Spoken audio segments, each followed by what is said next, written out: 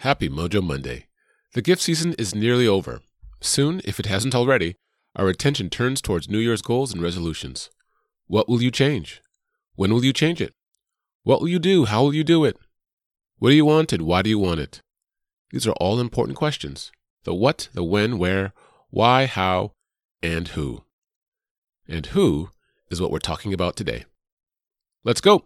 Are you ready?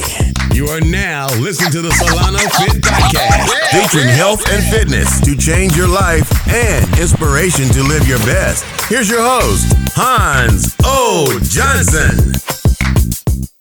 Happy Mojo Monday. So there are a couple ways to talk about the who.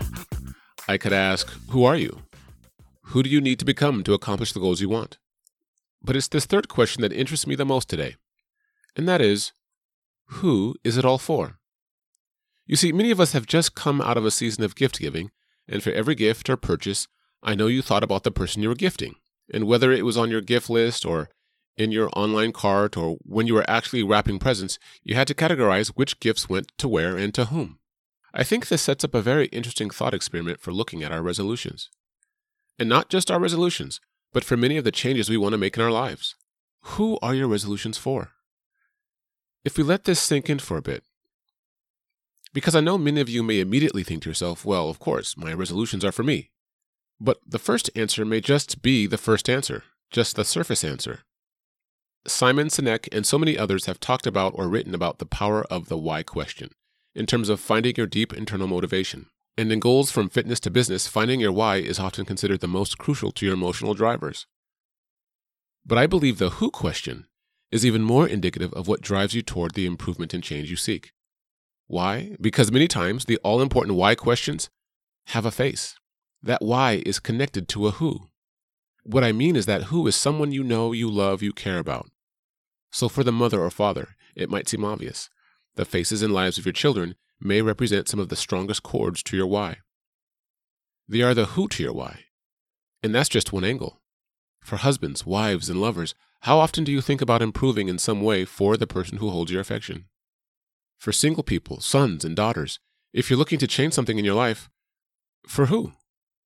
For the lover yet to come? For your parents? For their opinion of you? Or for what they think you are or what you should be?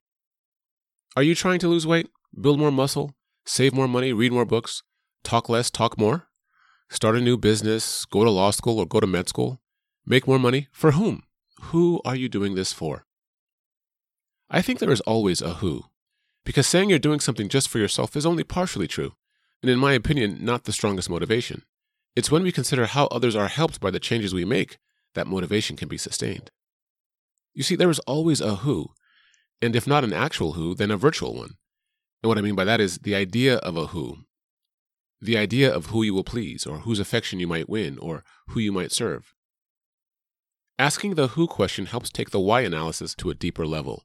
It acknowledges that many times, all the time, what we think we should change or how we think we should grow is influenced by our social environment. It yields a deeper emotional resonance to why you want to get in shape, why you want to drink less or quit smoking, because there's a face, a person you care about on the other side of that decision. And their love for you and your love for them matters.